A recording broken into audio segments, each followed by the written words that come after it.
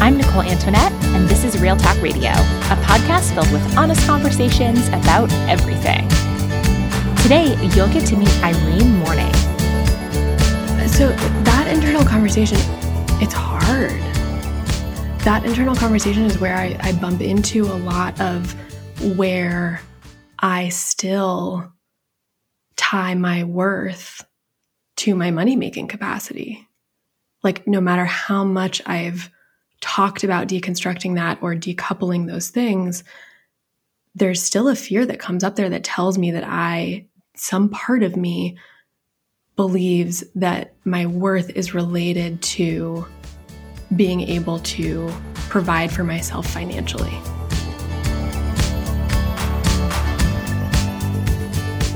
Irene is a somatic coach, pleasure witch, and sexual health educator with a focus on trauma resolution and how to utilize pleasure for collective liberation.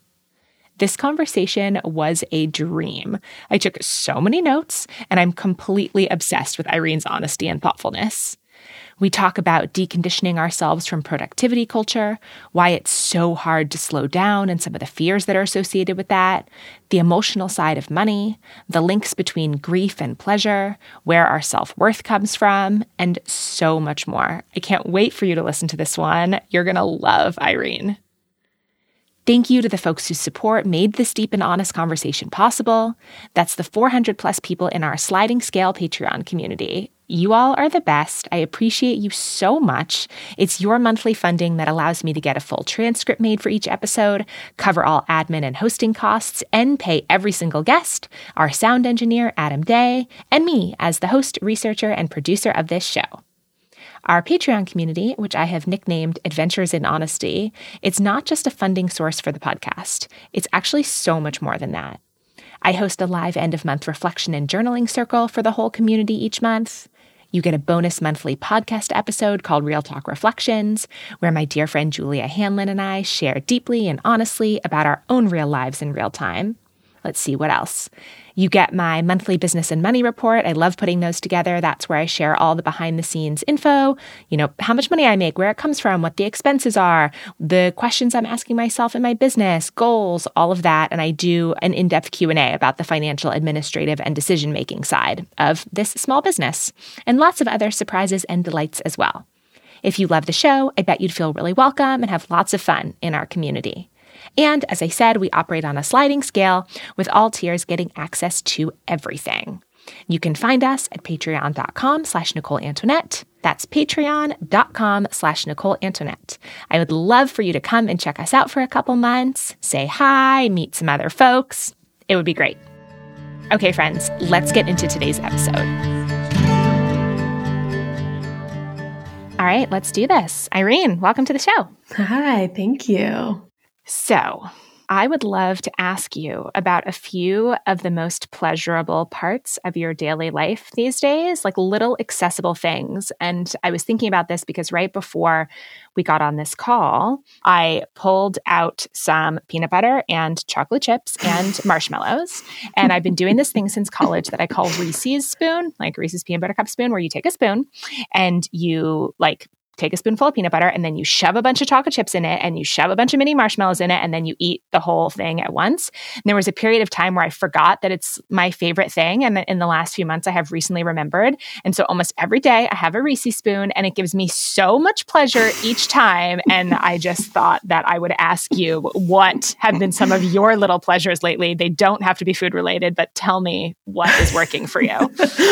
Well, one of them definitely is food related. In the past few months, have gotten super into creamsicles and giving myself a work break in the middle of the afternoon where I sit outside with a creamsicle and I really slowly attune to how much pleasure I get out of the taste, the texture, the smell.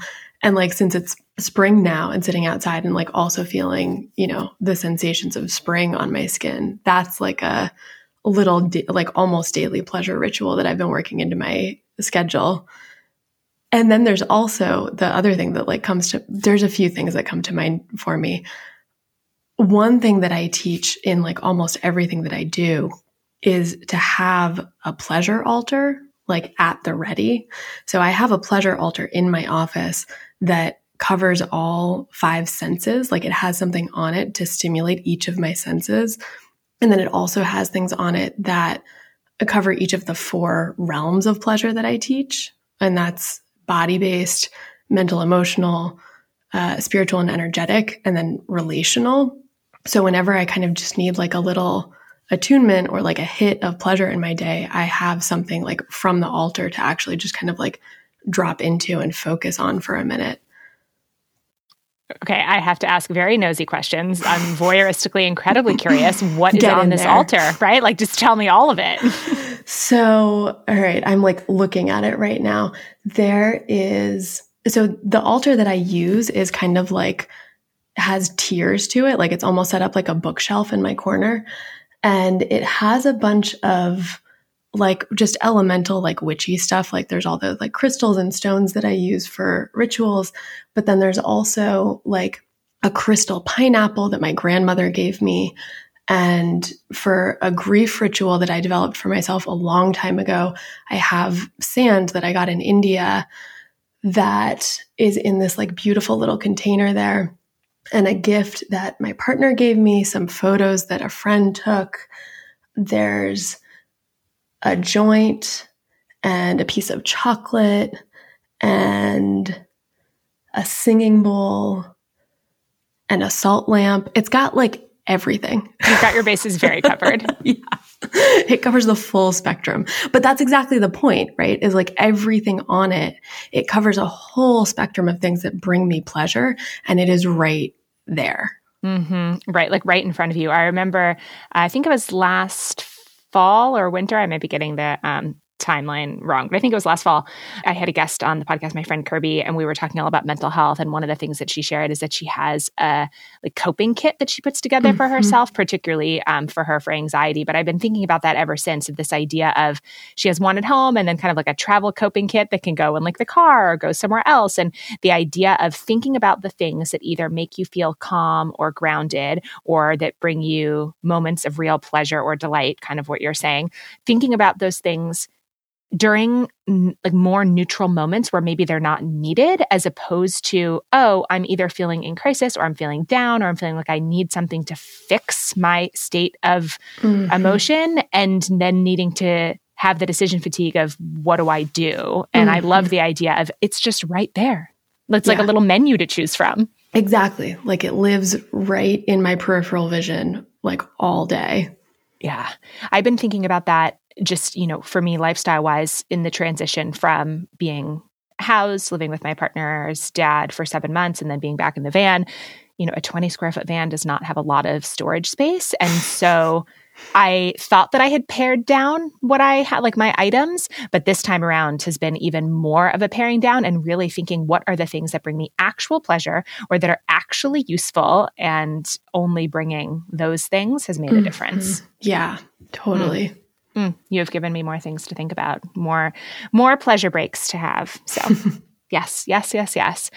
Our early spring Zoom hang that we had, in which we talked about, productivity and slowing down right before I, paused my Patreon and went into what I called Cave Month, which I'm sure we're going to talk about. That conversation that we had was really impactful and clarifying for me about giving myself permission to take that month of slowing down. And so I feel very glad that you were down to dig deeper into that topic today. Yeah. I mean, I'm glad to hear that was impactful for you. I so believe in the messaging of slowing down in like every nook and cranny of our lives. Yeah. Can you tell me about a specific time or two that comes to mind for you from your own life overall or business in particular, where you have intentionally decided to do less? Yeah. I think actually what feels most relevant is actually where I've been at in the past couple of months, so when I started my business a few years ago, from the beginning, I made a commitment to myself that my well-being was always going to be the first priority. And what that means is that there's definitely moments in getting a business up and running and, pursuing a sense of stability in it where just the normal life fluctuations mean taking a step back from actually pursuing growth. And the past couple of months, I mean, being now a year into a pandemic and all that comes with that, like pretty much all of us have taken hits to my mental health in that and have come into 2021 feeling like really depleted. And I'm someone who is incredibly social.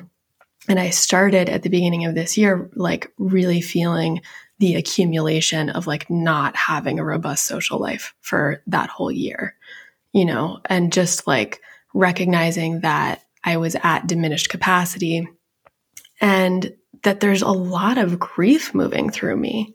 Like for some things that feel more personal, like there's stuff going on with my family, but also just for that like collective sense of like, we're still going through this major collective trauma, and that takes a lot out of us. And so I came into 2021 like really excited to be like pursuing new projects and really like growth oriented in my business.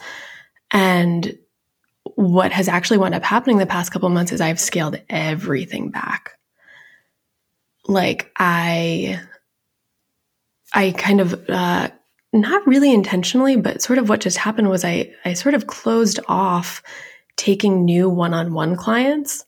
I just wasn't putting any kind of like messaging out there or promotion out there for it. And I did launch a membership platform that I had expected to be a lot bigger than it was in its initial launch. And it's much smaller than I expected, in part because I'm giving myself a lot of permission to not self-extract in order to make it something that's bigger than actually what I have capacity for right now. Mm-hmm. And there's like so much. I'm so grateful that I'm scaling these things back and that I'm giving myself the space to do that.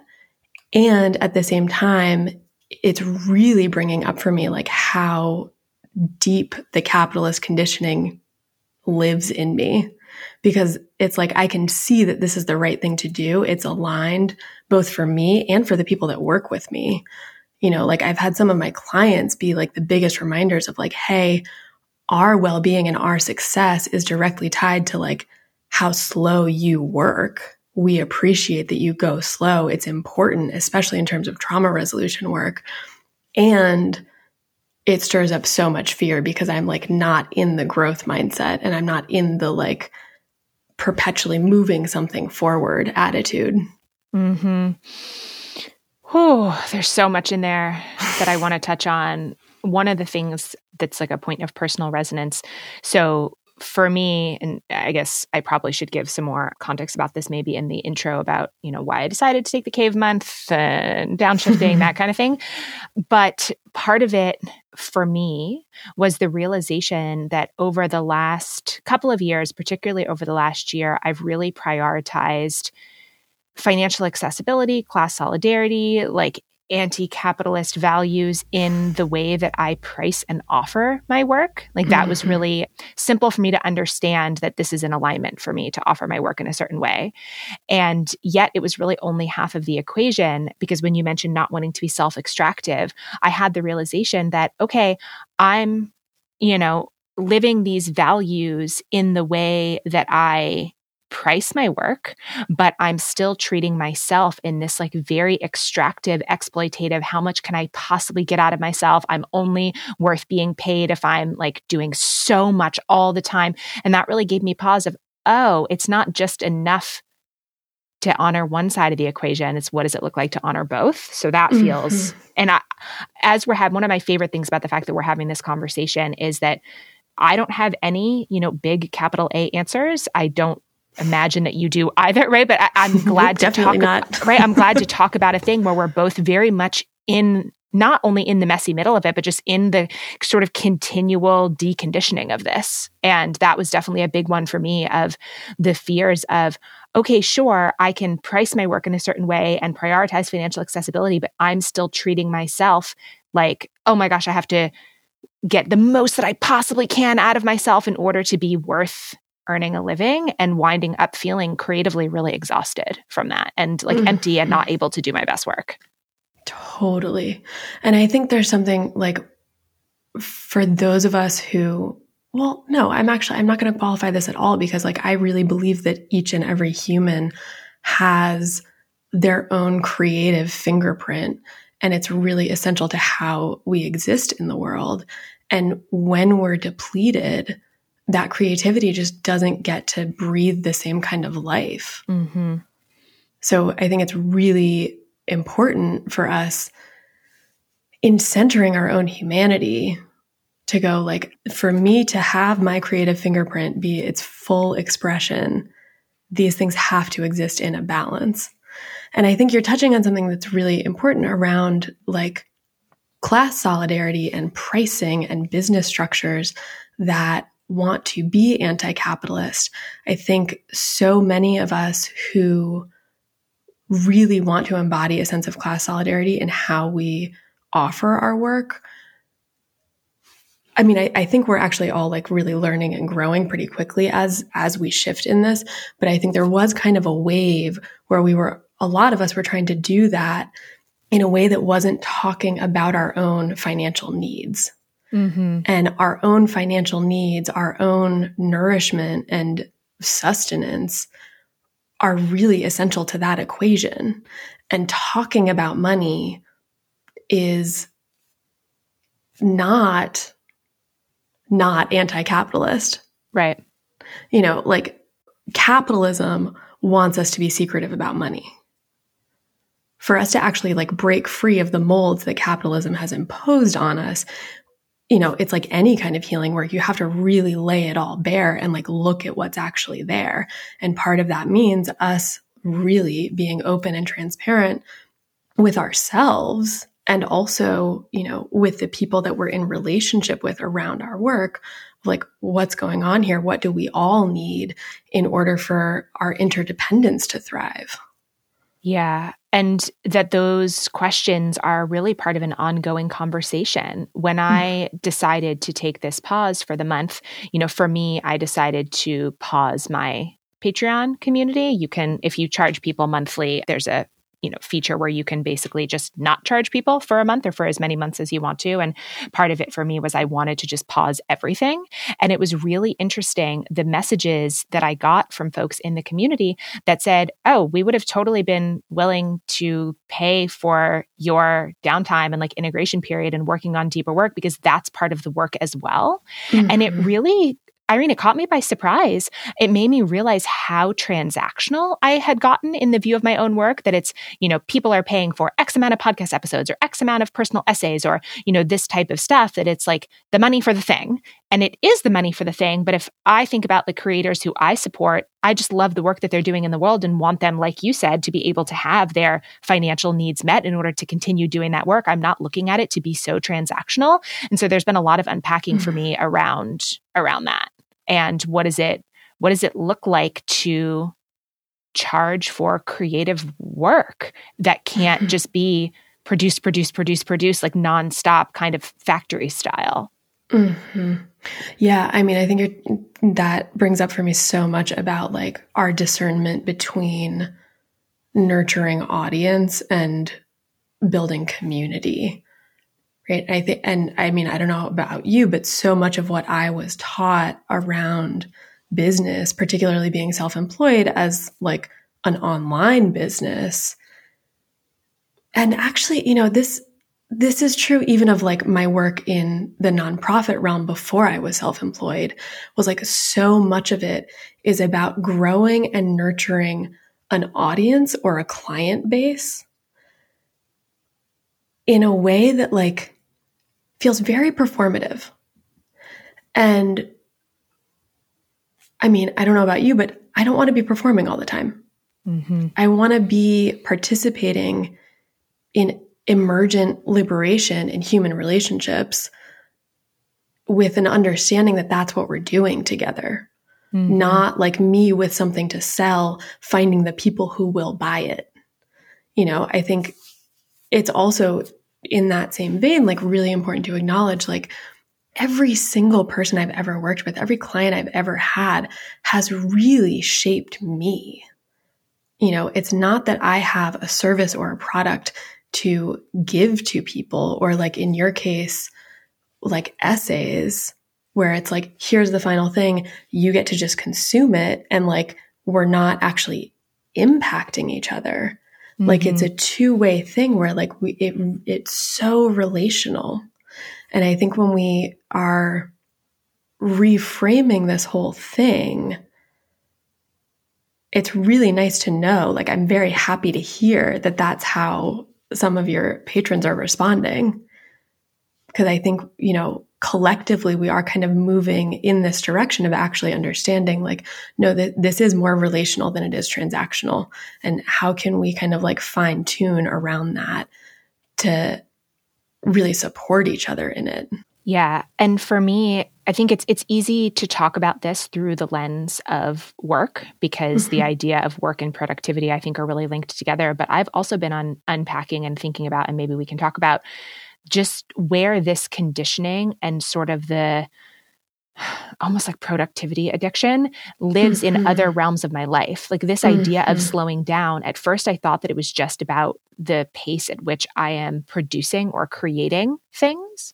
And actually, I realized that a lot of it was about the pace at which I'm consuming things. The number of like newsletters that I'm subscribed to that I actually enjoy, all of them. And I can't fully process, 10 of them a day or whatever. And with books, I often joke, but it's not a joke, about how one of my biggest first world sadnesses is that I will never be able to read all the books that I want to read. And it's not possible. And so sometimes that makes me like binge, like tear through things, right? Read the book, highlight the sections. Okay, quick, go to the next book. And then I never go back to those highlights. I obviously highlighted them for a reason. They were thoughts that I wanted to explore more deeply or use as writing prompts or like talk about with a friend, but it's just on to the next thing. I feel this on social media a lot. And I realized I'm just like bottomlessly consuming a lot of things that I'm not actually integrating. So I'd be interested to hear any of your like experiences with that, because it sounds like from what you've shared that work-wise, almost maybe more organically so, this year has been more of a slowdown than you expected. Have you seen that like translate to other areas of your life? Yeah. And I think, so being a somatic practitioner, I think of almost everything in terms of the nervous system. And so much of what I see in us as like a very human thing, right? When we're responding to traumas and stressors, we tend to go into like either a hyper arousal or a hypo arousal. And part of what we're doing in that constant go, like in the productivity culture, but also like in the consumption, to me, a lot of that is a hyper response. And part of what's happening in a hyper response is this like unconscious drive in us to avoid or numb pain and grief that we're not really ready to like hold space for. And so for me, part of the slowing down this year has actually given a lot of space for that pain and that grief to actually come up even stronger. And I mean, that is like definitely what's been going on for me the past couple of months. Like I've been in a sad, challenging place. And I think part of the reflections that I've had in that sad, challenging place are just how much I see that actually the social media presentations of things I have also internalized, right? Like I know we all kind of like we all talk a lot about how like the presentations on social media are very performative and do really give people's like highlight reels, but kind of in this slowing down and in watching myself move from that hyper arousal into kind of like okay, there's more space for the other stuff to come up. Like I'm not numbing from it anymore, or right now anyway, noticing just how much that kind of like social media culture and like constantly consuming other people's highlight reels has really been an escapist mechanism for me. Mm-hmm. Yeah. And so what do you do with that? It's interesting. I think a lot of like part of what's so insidious about productivity culture is like it has most of us wrapped up in that go, go, go as some of these numbing mechanisms. And like really, it's kind of this horrible catch-22 because an integral component of what we need to digest the grief and the pain that comes up when we do slow down is other people and is community that has skills for being with those feelings. But for so many of us, productivity culture is so pervasive that even if we want to slow down and feel those things, we don't have a lot of the community support that we need in order for that slowing down to actually like be in service of digesting the feelings. So we kind of like stay in the grind. Mm-hmm. And for me, in this period that's been a lot more like grief and sadness, it has really, I mean, first of all, like I'm no stranger to grief. Grief has like happened in these massive waves throughout my whole life. My mom got cancer when I was 9 and then died when I was 14. So at this point in my life, I'm now 31. I kind of understand what these waves of grief are. And I've developed a lot of skills for leaning into grief. And I think that's kind of one of the biggest things is actually like being able to zoom out and frame for ourselves that the emotions that are more uncomfortable and the phases of our lives that have a lot more discomfort in them do come in waves. And so, like your friend's kind of mental health kit or like my pleasure altar, how do we have those things ready to support us for when we're riding a wave? Mm-hmm. Right. So for me, it's been a lot of like, okay, this is hard and challenging right now. And how do I still light the candle that smells good? How do I still enjoy the creamsicle? How do I still tap into my sense of purpose when I'm with my clients? Because going through grief and depression and sadness doesn't at all mean that we're any less worthy or we're any less in service of the collective. It just means that we're going through a wave. And I think, there's like those personal tools for it where like I'm reaching for my pleasure things and I know how to attune to them. And that has been a lifelong practice for me. And also having conversations like this where we're building community that has the same kind of framework and the same kinds of curiosities around how we decondition is really, really, really helpful for not feeling totally alone in it. Mm-hmm. I feel like I'm digesting what you just said. Yeah. That reminder, well, okay, so this isn't exactly what you said, but what I took from what you said about when we're going through those sad periods, those grief periods, it's almost the both and of, what I want for everyone is to be able to slow down and have their needs met and move at whatever the right pace is for them all the time, but particularly during more challenging times. Mm-hmm. And I think that there is something, at least kind of the cultural messaging that I subtly, like under the surface consumed or was raised on is you hide yourself away when you're not doing well. Mm-hmm. And, you get your 2 days of bereavement, if you're lucky, using the death example or mm-hmm. something else. And you deal with it privately and then, take all the time you need or those kind of platitudes. And then when you're better, you come back. Mm-hmm.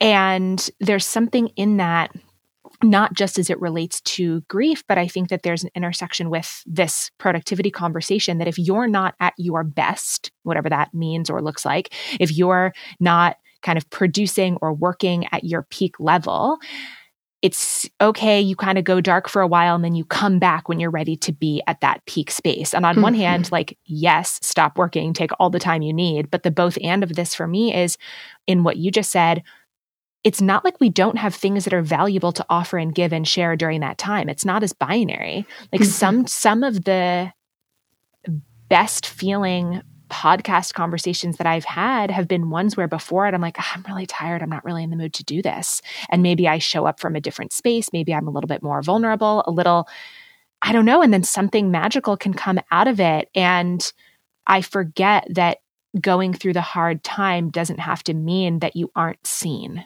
Does that make sense? Totally. And I think there's something that I often run into conflict with in the coaching world is like this messaging of getting completely aligned with your offering in order to promote it or invite people into it effectively. Like, yes, I think we should be giving people our offerings from a place that's grounded and really like in our own capacity. But like for me, like so much of my work talks about pleasure. And something that's really essential to me in the framework that I teach is that grief and pleasure are actually two sides of the same coin. That expanding our pleasure is actually about expanding our capacity in every direction. Right? Like our nervous system doesn't necessarily differentiate between pain and pleasure. And so learning to really be in our full capacity for grief helps us be in our full capacity for pleasure when we're back on the pleasure wave. And I find I'm often bumping up against this thing where if I'm in grief or I'm in sadness, that there's messaging out there around business that like, then I shouldn't really be showing up to sell pleasure. And like, I just don't agree with that. Like, yes, as you're saying, like if you need to get your needs met differently, like step away from your work and make sure that your needs are getting met. But some of what I've been articulating, like to the people who are seeing me really intimately right now is like, some of my needs just aren't going to get met for this period that I'm in. And it's not really okay, but it is a wave of life, right? Like sometimes we go through periods where not all of our needs can be met all the time. And that doesn't mean that what I have to offer my clients or what I have to offer like in my Pleasure Coven community is not of value to someone. And also like beyond that, I actually think it's really, really, really important for us if we're centering our humanity in how we're operating in business to be able to bring our full humanity into that space. Yeah. And I find for me that is often easier said than done. Yeah. Because, you know, a couple things come up with that. A, we're not rewarded for slowing down, right? Like this sort of what's put on a pedestal is look how strong you are. Look how much you were able to do despite the circumstances, right? Like there's that piece of it. And then there's the piece, something I've been thinking about for a couple of years now. I've relatively always been open about my own mental health. And something that I started to notice in those conversations, and I think overall it's gotten less stigmatized and there are more mental health conversations happening with honesty, you know, online, elsewhere than maybe there were 10 years ago, right? I think that that's just true. And most of what I see and participate in, to be honest, is that sort of after the fact. It seems to be relatively accepted, right? For us to have a conversation where I tell you about a time in the past where, you know, I was in a real depressive episode, that we seem to have developed like social comfort for that to a degree. And yet I really don't see a lot of talking about it from the place. Like we're okay with same thing with grief. Like we're okay knowing about the hard thing or like editorializing on the hard thing once it's sort of wrapped up in a bow and like, don't worry, we're fine now. But I'm really interested in what you just said about like bringing that into not just the business, but like the friendships, the relationships, that being able to be more human. And part of the reason that's scary is because it's risky and because it's not really rewarded. But I think when you were talking before about the performative nature, of like particularly social media, I think about the ways in which we're all performing competency. Like we're getting some of these harder, messier needs met in secret almost. And who are we serving by doing that? And I don't know, not that we owe each other our most messy, like I'm deep in the depressive episode and I'm going to live stream my life. Like, I don't know that that's necessarily the answer either, but there is something in this of like letting the things be true in real time that feels both necessary and risky. Well, I'm 1,000%. I wish you could see me right now. I've just been like nodding and nodding. I think, it's kind of like, so in every single online group space that I facilitate, we go through like a set of group acknowledgements together, which is kind of like group agreements, but I like acknowledgements better. And one of them is there's no right way to do pleasure. Similarly, I feel there's no right way to do grief or to do sadness. Like all of this for me is about finding our own authentic way that feels aligned for the relationships that we're in. Right? So I don't think that like we all need to be out there performing our sadness or exposing it if it doesn't feel like it wants to be exposed. Sometimes it is actually like really appropriate to curl into ourselves, and that's like what we want. But like when I talk about bringing the fullness of my own humanity, like into what I'm doing with work, some of the group spaces that I facilitate, like I am also a participant. And that is not at all what my training would tell me to do. Like I was very much trained in this, like, you don't disclose information about yourself because that somehow is asking your clients to like carry your emotional weight. And for the most part in like one-on-one spaces, I find that to be more true. But in group spaces where we're really focused on like nurturing community and questioning how can we really facilitate interdependence or honor interdependence, because we are interdependent. It's already there. Just how do we like work with it? Like in my online community space, one of the things that is included in that space, or that I have kind of like sold that space as being, is that I will offer a few times a week what I call pleasure prompts, which is just to help people kind of continuously orient to pleasure. And in the depths of where I've been in the past couple of months, I dropped off for a couple of weeks. Like I just was not making good on that like bullet point of my commitments. And when I did circle back to it, I came in with a note that said like, my body's been processing a lot and I have needed to give myself permission to not be on screens as much. And I'm not sharing this to ask you to necessarily hold me, but more to just tell you where I'm at and hope that me telling you where I'm at gives you permission if you weren't already giving yourself permission. Yeah. I mean, I think that it's, I guess obviously I can't speak for everyone, but it seems to be as near universal as could be that it is hard to give ourselves permission to be less productive, whatever that looks like, even if that's what we say that we want, not just for us and for everyone. And so I think back to earlier in the conversation where you were talking about this period of slowing down for you has been sort of a waking up to how deeply ingrained the capitalist conditioning is within you. And I'd be interested if there's any specific examples that you can share of what that actually means or looks like. Well, I think part of it is that it actually took me a while to surrender to slowing down this much of my work. You know, like I said at the beginning of 2021, like I came into January like guns blazing, like so psyched about a few projects that I wanted to launch this year, feeling like from the end of 2020, I was kind of finally hitting a rhythm and a stride in my business that was feeling really balanced to me. And I was really excited to like keep riding that wave up.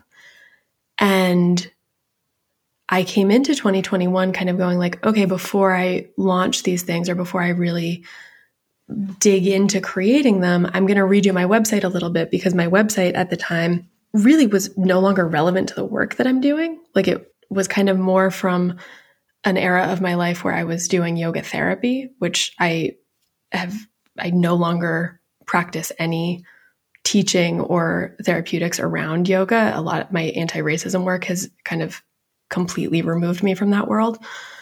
And so I was kind of like, before I launch these big projects, let me just redo the website real quick. Like hit pause, website focus, and then resume. And actually what wound up happening in that whole process was like a wave of, I see it now as this like wave of necessary slowing down that was just kind of like organically what happened in my business.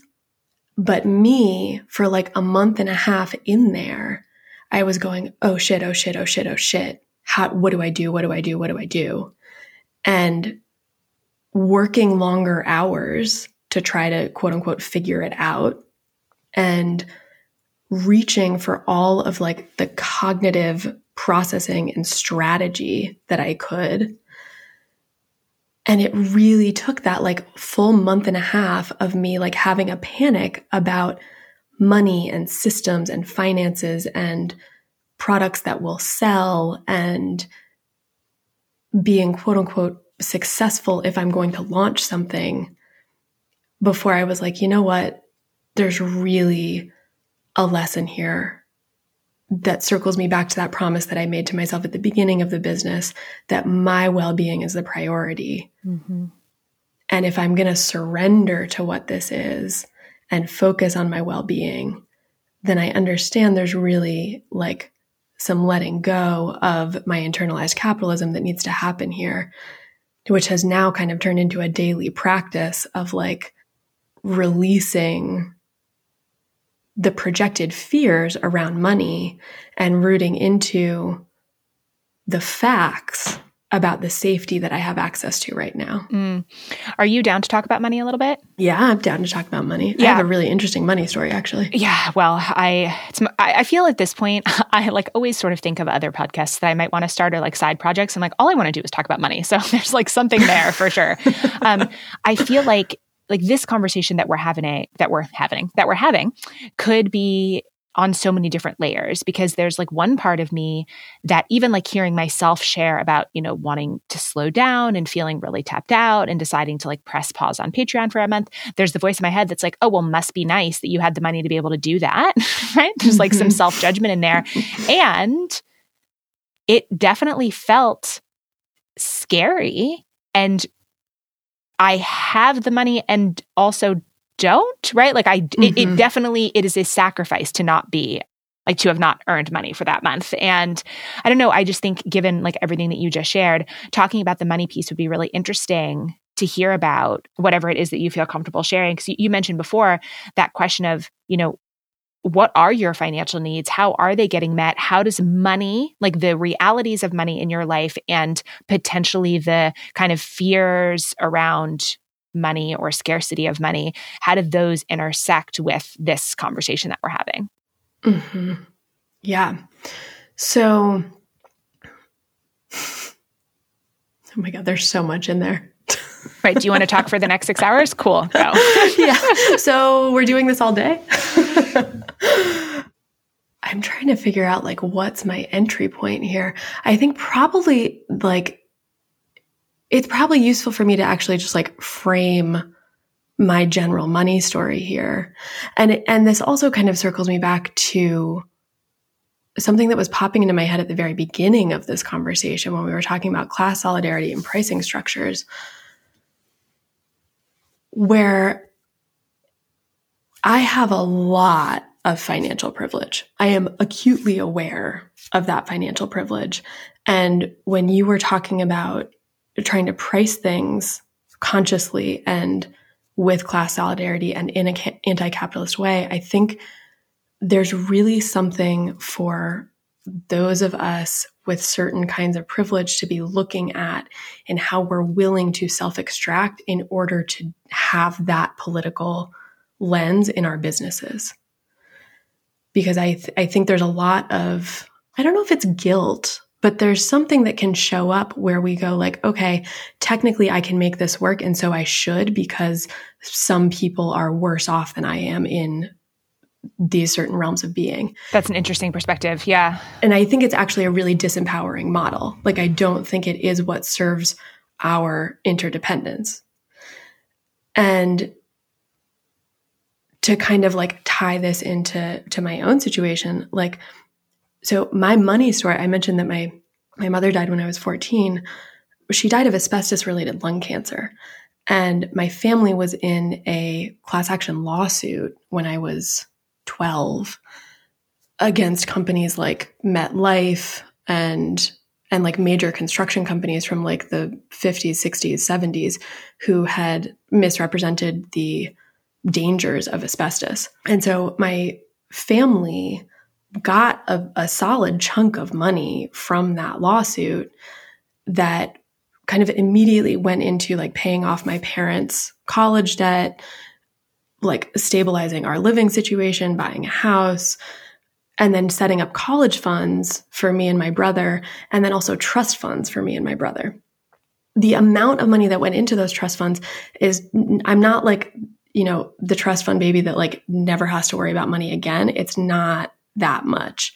I think in total, I mean, I'll just be like really transparent about all the money stuff. In total, that trust fund at the time was about $300,000, which, you know, I recognize is a significant chunk of money, but it's not an amount of money that you can live off of for the rest of your life. Right. This isn't the $10 million lottery. You never have to think about it again.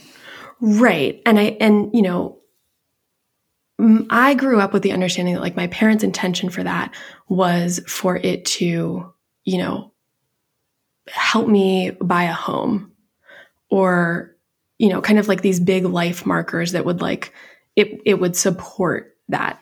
But that lawsuit happened before my mom died. That lawsuit happened while my mom was actually in a cancer-free period of her life. And then the cancer came back and she died a year and a half later. And so there's a lot of really, really, really complicated emotional stuff for me around that money. And that money is what has enabled me to step into being self-employed and take my time to figure it out. You know, there's a backstop there that I know I can pull from. And at the same time, that's a very like conflict-ridden thing for me, because I don't just constantly want to keep pulling out of it. Mm-hmm. You know what I mean? So I have so part of like the resistance that I have to these waves of slowing down is a narrative that I have about, if I draw from my savings, or if I draw from that, you know, I kind of facetiously refer to it as dead mom money. And I always get to a place of reminding myself that actually that money is there to support my healing, and that money is there to support me stepping into the life of service that I want to live. But even that and that use of that money look very, very, very different than like what my parents had intended for it, or what the conditioning was that I was raised with around it. You know, like I still, part of my like attachment to it is recognizing that like, because I'm self-employed and the money has not yet stabilized in my self-employed business, there's like fear around retirement. right? And so there's part of me that just like wants what's left of that money to just sit there for retirement and that's it. And I don't touch it. But that's like not really the economic landscape that we live in. Yeah. Yeah. Did I answer your question? I don't even remember what the question was, but I'm very into that we're talking about this. I appreciate your honesty because I also think it's like any conversation that we have about productivity or about capitalism or about self-employment or about any of these things, like the kind of secret thing underneath that conversation is money, right? And that there has to be, like, I think about periods of time in my life where I was not self-employed and I've never done the kind of corporate salaried job route. That was never my path, but times working retail or working seasonal jobs. And like, there was definitely financial and emotional pros and cons to both ways of being. And I think that there's just like so much in the conversations about these things that are really made better by specifics, even if the specifics of your situation, like let's say there's no one listening that's their situation. I actually still think it makes it more relevant to know the details, right? Like when you were talking about the fact that you're dead mom money, right? Like that this money is a real kind of safety net and also that there's a lot of emotions there. What came up for me personally is I don't have a kind of family financial safety net. My parents had a lot of money and then lost it and filed for bankruptcy. And, there was a big, significant class change. And then getting married was a class change in the other direction. And then getting divorced was a class change again, right? There's been a lot of kind of up and downs for me. And my safety net has been keeping my needs really small.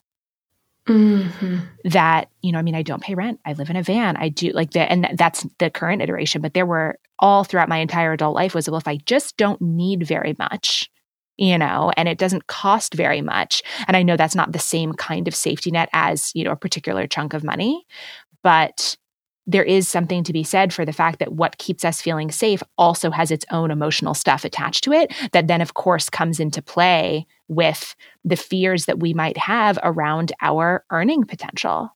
And for me, the fear of slowing down or even kind of coming out of the cave month period, wanting to change the pacing of my work, thinking, what are the financial repercussions or consequences going to be for that? And are they real? Are they imagined? That there's it's all tangled up together. And I don't know that I have a point to that necessarily, but I appreciate you sharing. No, I think what I hear in that is just the point of like, we all have money stuff. And, what I said earlier about like, I do really feel that actually like what is bad in capitalism and really harmful in capitalism wants us to keep not talking about our money stuff because it keeps us like in that trauma bond with capitalism. And actually for us to shift those ways of being transparent about it, being open about it is really, really, really important. Yeah. And being open about where the money comes from and how we feel about it and what our needs are. And yeah, there's just a lot here that I feel like similar to when we were talking about how generous it can be to be seen in your grief or the truth of your mental health, if that's something that, doesn't feel like you're exploiting yourself in order to do it, of course, but that it can be generous to show up in that place. I also think it's generous to talk about money. Yeah. Completely agreed. Yeah. I also wonder for you too, when you were saying that your business hasn't, kind of stabilized money-wise or that this slowing down, I would imagine has meant bringing in less income so far this year than you had expected. Can you talk about what that feels like? Is there a fear there? Do you feel like you're kind of deconditioning a scarcity mindset? I'm interested in, I don't know, like what that internal conversation is like. So that internal conversation it's hard. That internal conversation is where I bump into a lot of where I still tie my worth to my money-making capacity. Like no matter how much I've talked about deconstructing that or decoupling those things, there's still a fear that comes up there that tells me that some part of me believes that my worth is related to being able to provide for myself financially. And there is for sure like a self-esteem thing that comes up there. You know, like when we're looking at ourselves and we're going like, okay, you're not like for me, that sounds something like a big fear around not being able to provide for myself and then feeling not as good about myself because of that. And like when I'm in a more kind of like regulated space with myself and I'm really like in my grounded capacity, I can look at that narrative for exactly what it is, you know, and I can see that that has ties in capitalism. You know, it also has ties in like really just being able to get your needs met, you know, like I don't want to just write it off as totally one thing. But yeah, there's definitely fear that comes up. And there's also like what I'm grateful for in it is being able to continuously re-anchor myself into trusting that there are waves and cycles to these things and an ebb and flow that continuously teaches me more about the alignment of my business. Because I think part of, you know, I use the phrase like it financially hasn't stabilized yet, but like I've made a lot of changes in it in the time that I've been in business. Mm-hmm. Like I think in the first couple of years of any business, you're actually really kind of finding out like what is the business. And when I give space for that and recognizing like how much transformation the business and its offerings have gone through, it makes so much sense to me that there's not financially like a stable rhythm yet. So you mentioned, you know, sort of trying to decondition yourself from, you know, this self-worth is related to, you know, what I can do to earn money and like self-esteem there. Mm-hmm. This is something, again, very relatable. And that I bump on, or maybe just something that I'm very in real time thinking about, and so would like to have a little bit of a real time conversation about. It's one thing for me to sort of intellectualize that, or to say in my mind, like, I don't want my self-esteem, the way that I look at myself, the way that I value myself, or anyone else based on their output, based on what they can do to earn money, because, you know, sure, we have been told that that is the only way to that is the only value that you produce, right? And so sure, I know in my head that that's against what I believe in and not what I want. And then I think there can be sort of a disconnect of, then where does the self-esteem come from? Like maybe that's quite an existential question, but it sounds like that's something that you've thought about. And I'm interested if there's anything that you would like to share about that. Yeah, I mean, I think for me, like, there's a question there for me of like refocusing. We go, where does my self-esteem come from? Where are the places and the moments in my life where I feel I'm living my values? And I think part of like the real conundrum in tying our self-worth to our earning capacity or our earning potential is that that's really not one of my values. So of course, when I'm like in that framework and in that belief system, of course, my self-esteem plummets, like actually kind of regardless of my earning capacity. You know what I mean? Yeah. And so I think for me, when I'm working on this in myself, I tend to reorient to where do I really feel like myself? And where are the spaces and moments in my life right now where I am tapping into embodying my values. And like for me, in a period of grief and depression and sadness, that can actually mean just giving myself the grace to be unhappy. And it sounds like a weird loop, but I can actually tap into my sense of self-esteem from being able to allow myself to be unhappy, because I know that that is actually something that's taken me a long time to get to.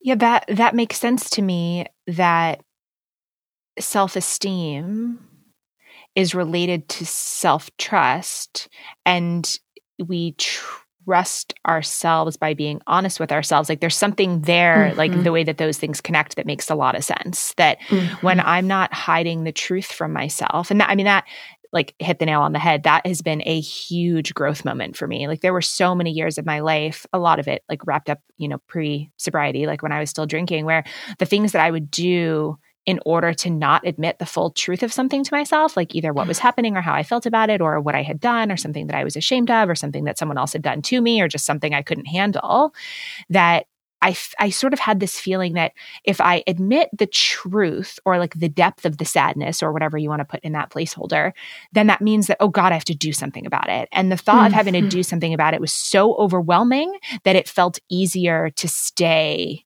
in the dark about it. And being able to separate for myself, like being able to separate telling myself the truth from having to do anything at all, honestly changed my life. Well, and I love that. And also it brings me right back into like how deeply ingrained and internalized productivity culture is, right? Like the idea that as soon as we recognize something to be true, it requires action from us is not true. Or that every single part of us is like a problem to be fixed. Totally. Like I was in a somatic session as a client a couple of weeks ago where the practitioner was asking me, we were in this inquiry around my needs and which needs are not getting met, and the fact that some of my needs are going unmet right now. And every time she invited me into that sensation in my body, my cognition immediately jumped in and was like problem solving how to get the needs met. And the work with her was like, how do we uncouple that? Like, how do we recognize like, okay, thank you, mind, for doing what you know to do to try to keep me safe. But it's okay for me to sit with just feeling that my needs are not getting met. That sounds very uncomfortable. So fucking uncomfortable. Oh my God. I want to ask you two questions on the heels of that. One, if you would like feel up to sharing, what are a couple of the needs that aren't getting met? And then the other question, for anyone maybe who doesn't know what happens like in a somatic session or in the work that you do, I'd love for you to provide a little bit more kind of like grounded detail about that. Yeah. So, I mean, I think the needs that aren't getting met for me are primarily social needs. I just love being around other people. And in COVID, in 2020, I moved 4 times. And one of those moves was from Providence, Rhode Island to Joshua Tree, California. So I'm now in Joshua Tree and arrived here in the summer. And since everything has been closed, there's really been very, very, very little opportunity for me to create new in-person community. And that's just hard. It takes a while to build community when you move anywhere. And it particularly, like, this is a small place. And so that's kind of hard to really find the people that you connect with. And also moving in COVID when nothing is open for you to just kind of like go out to the local bar and like see who's around. It's challenging. And that's part of where being able to recognize that the needs aren't being met and cultivate some acceptance around it. Like, these just are the circumstances in COVID. Yeah. And like potentially, I mean, specifically with the social thing and COVID, like I have felt there were different phases of the pandemic where I was trying to meet that need in like new and creative ways. Again, like trying to problem solve. And some of that stuff helped a little, but this might be a strange analogy, but I love long distance hiking. That's like my kind of chosen hobby activity of choice. And sure, going for a day hike is also great, but it's not the same thing. And if what I'm really craving is spending like 2 months on trail, that going out for the day is not going to meet that need and is not going to fulfill that thing. While it might be also a lovely thing, I have felt a lot in the last year of like like a shallower version, like the actual need isn't getting met. And I'm like kind of trying to do some Band-Aid stuff. And in a couple different ways, particularly socially, I just stopped. I was like, okay, what if this need just isn't going to get met? And I stopped trying to convince myself that this other stuff counts or like makes me feel as good. And that maybe that sounds a little bit cynical, but it's actually really helped. No, I think it's actually really liberating to go like, okay, I'm grasping for all these replacements. And that grasping is actually kind of wearing me out. So like, let me stop doing the thing that's depleting and just make peace with the circumstances. Mm-hmm. Yeah, just like let yourself be sad, sort of like you said before. Yeah. Yeah. And I think, to kind of like bring this other thread back in, I think one of the needs for a little while, although I feel like I've made some progress in this, is actually having spaces and people where the messiness of my sadness and the depth of my grief could be witnessed by other people. That was I can't remember his name off the top of my head, but there's one of like the most famous grief researchers talks a lot about how grief comes to completion only when it's witnessed by other humans. And that resonates with me so hard. Like when I'm able to actually be seen in my grief by other people, I feel a sense of resolution around it in a way that I just don't when I'm grieving by myself. Mm-hmm. And so I think that for a good chunk of time in there was also an unmet need. I was able to identify it and like open myself to being seen in different ways, but that was certainly also part of it. And is something that I think like collectively we're going to be working out for a while to come, because we all are carrying unprocessed grief from what we've experienced in COVID. Right. Not to mention any other unprocessed grief that we might have had for like decades or years or whatever. Exactly. So I guess, yeah. So will you talk a little bit more about what somatic work is? And maybe that's like a good thing to wrap up on. Yeah, for sure. So for those who might be listening where that's just completely new terminology, somatic work essentially means body-based work. I have a master's degree in yoga therapy. And like I said earlier, have since left the yoga world. But what my training and education gave me is a really solid sense of how to work with the body and how to work with our experience of the body. And so somatic sessions are really a whole range of things. It's funny. I did a consult with a potential client the other day, and people always kind of ask like, well, what is a session like? And it feels like such a cop-out to say it, but it is different with every single person. But a lot of what you can come to expect in it is that we'll be kind of talking about what's showing up for you now, what's feeling present in your life, what's feeling like it needs attention in your life, and then kind of going into an inquiry of like, okay, how is this also showing up in your body? How are these sensations expressing themselves in your body? And if there are patterns of like what I was talking about earlier with the hyper arousal or the hypo, how can we expand the capacity for you being in your body and with those sensations so that you can actually be more present somewhere in the middle? So a lot of that, like the tools that we use for that are actually just like bringing awareness into different parts of the body, but also things like breath work and movement inquiries. And basically the whole framework falls under some understanding and some education around how the nervous system is operating.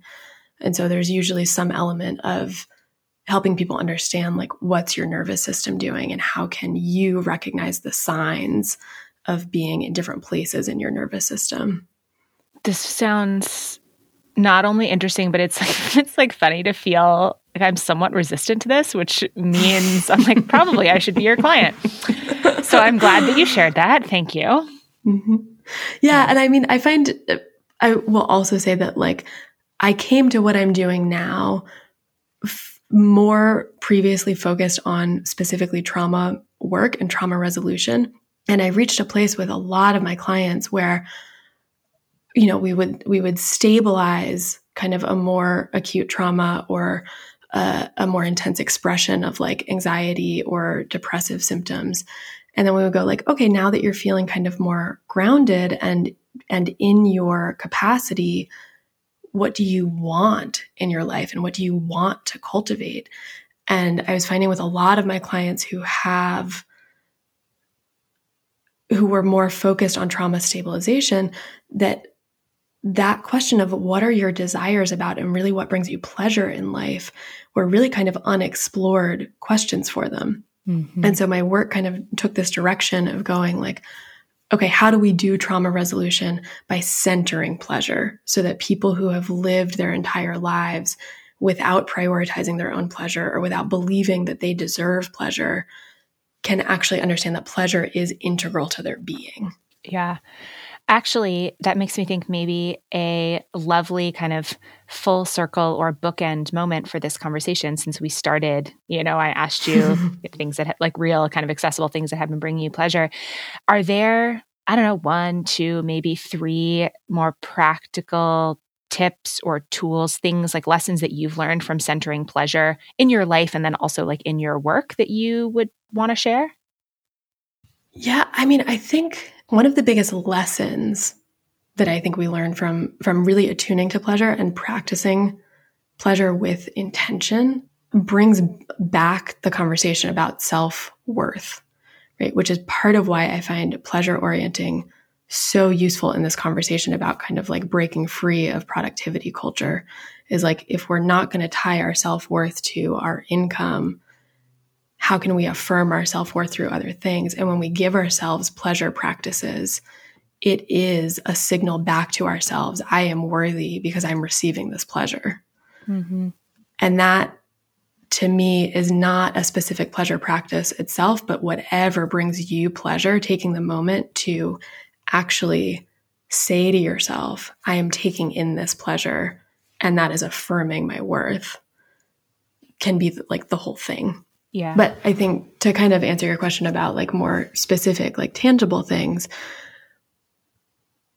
something that I always go to with people is having one thing in place for each of your 5 senses and walking yourself through each of the 5 senses, because it helps your whole body come online. And it helps your whole body actually wake up to what can bring you pleasure. So like when I'm working all day, I keep a flower next to my desk, or sometimes several. I also have a candle lit for like the scent. I usually have something nearby that tastes good. Actually, a client earlier this week was talking about how she's taken to only drinking seltzer out of champagne glasses because it makes her feel fancy all day. And so I'll usually have a drink nearby, like in a fancy cup to be sipping on, to stimulate like what brings my taste pleasure. And it's small. I think sometimes we think of pleasure as this like big concept where if we're stressed out or we're sad, it's really hard to access. But it's actually like the smaller we make it, the easier it is for us to step into it more. Yeah, that makes so much sense, and I think is a really important and lovely reminder.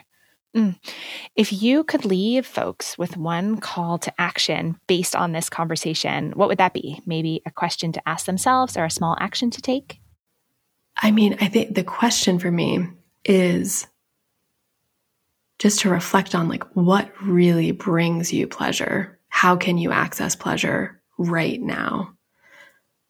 And then like make yourself a pleasure altar or a pleasure box that has some of those physical, tangible reminders in it so that you can just reach for them all the time.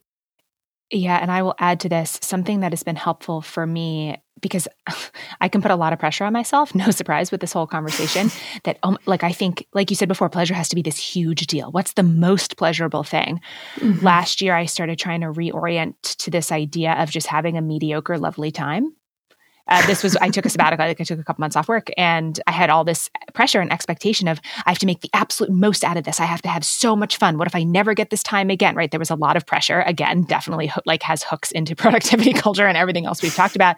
And for me to just say like, what if I just have a mediocre, lovely time? Like, what if it's just fine, right? Like, what if and I actually wound up having quite a great time, but something about that feels applicable for me or people like me here in thinking about putting together a pleasure box. Like, it doesn't have to be like the best candle in the world, right? Like, oh, this smells good. Like, I like that, right? Like, letting it be almost mediocre. There's something in that for me that's very permission giving. Totally. And I think another thing that comes to mind for me as you're saying that is like another exercise that I sometimes have people do is to write down pleasure affirmations on little scraps of paper and just keep a bowl of pleasure affirmations around. So like anything that you might need to hear, like you have permission to slow down, or you are worthy of pleasure. Just those little reminders that are less about you doing something and more about you just giving yourself that permission, having a bowl like that around so that whenever you're kind of like feeling tapped out or stressed out, you have already set yourself up for a reminder from you. Yeah, I feel like one of mine would be around the idea of, or the reminder of you don't have to earn rest or pleasure. Yeah, totally. No, this is so helpful. What is the best place for people to find you, to say hi online, to learn more about what you do? Do you have a favorite way to connect with new folks? It's so funny. I only say it's so funny, like in the time that you and I have been friends, I've been like, I'm leaving Instagram. But like right now, Instagram is actually my favorite place to connect with people. And I'm on Instagram as Irene_morning. That's a great place to find me.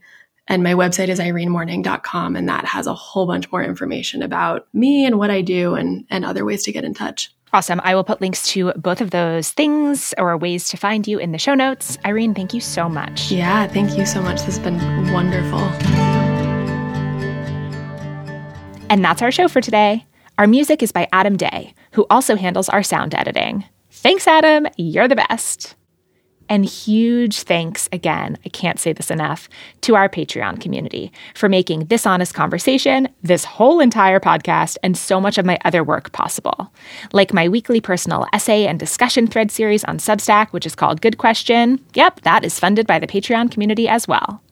Your monthly funding allows me to keep creating resources and gatherings for folks who crave honest conversations, both with themselves and others. And I fully believe that these conversations can change our lives, our relationships, and our world. Maybe that sounds like a lofty goal, but it is one that I believe in with my whole heart. To join us, just come on over to patreon.com/Nicole Antoinette. Our community operates on a shame-free sliding scale, so you can feel good about supporting this work from within your own means. So I'll see you over in the Patreon community, yes? Hopefully? And until next time, know that you are doing great. You are exactly enough, you are not alone, and I am totally rooting for you.